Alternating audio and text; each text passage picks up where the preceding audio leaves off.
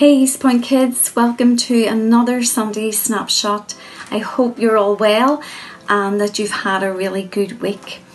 Well, over the last few weeks we've been talking about video games, and you probably have your favourite gaming console. In our home it's always been PlayStation, and you will have your favourite video games. Now what we know is that for some games it is possible to get something called a cheat code. And what the cheat code allows us to do is to skip levels to get through the game much quicker, maybe to be able to defeat the enemy much quicker, to get stronger, become invincible. But I'm sure none of you who love gaming ever need cheat codes because you're so good at it anyway.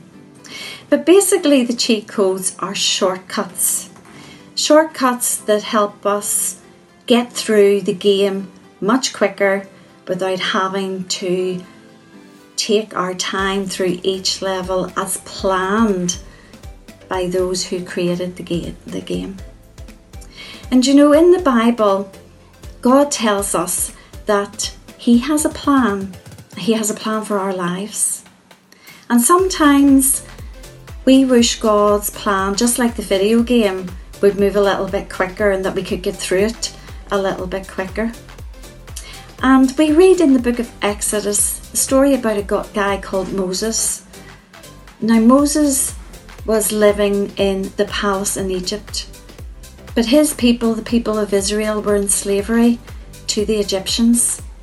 And Moses was actually living as a prince, but he really felt for his people who were being treated really badly. But the people of Israel kept praying to God and asking Him to bring freedom from their slavery, and they were trusting that God had a plan. But one day Moses came across an Egyptian treating one of the slaves really, really badly, and Moses got really angry and very, very cross, to the point that he actually killed the Egyptian. And in a way, Moses, in his anger, took a shortcut. Instead of stepping back and waiting for God to bring His plan about, Moses started to try to deal with things himself. But you see, God doesn't want us taking shortcuts. And even though it may seem sometimes that God's plan for our life, whether it's about school or friendships, seems to be going very slowly, He doesn't want us to try to skip over things to get to where we should be. God wants us to trust Him. He wants us to be patient and wait for Him always.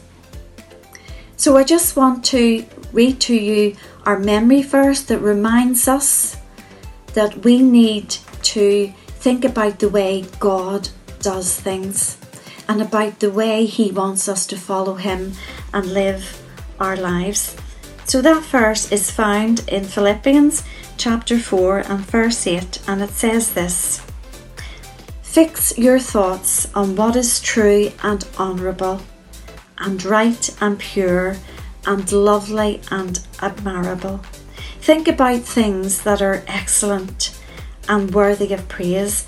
Keep putting into practice all you have learned and received from me."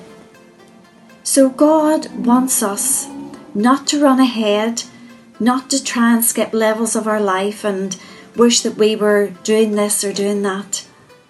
But He wants us to be patient, to trust Him and to follow His ways and His plans for our life.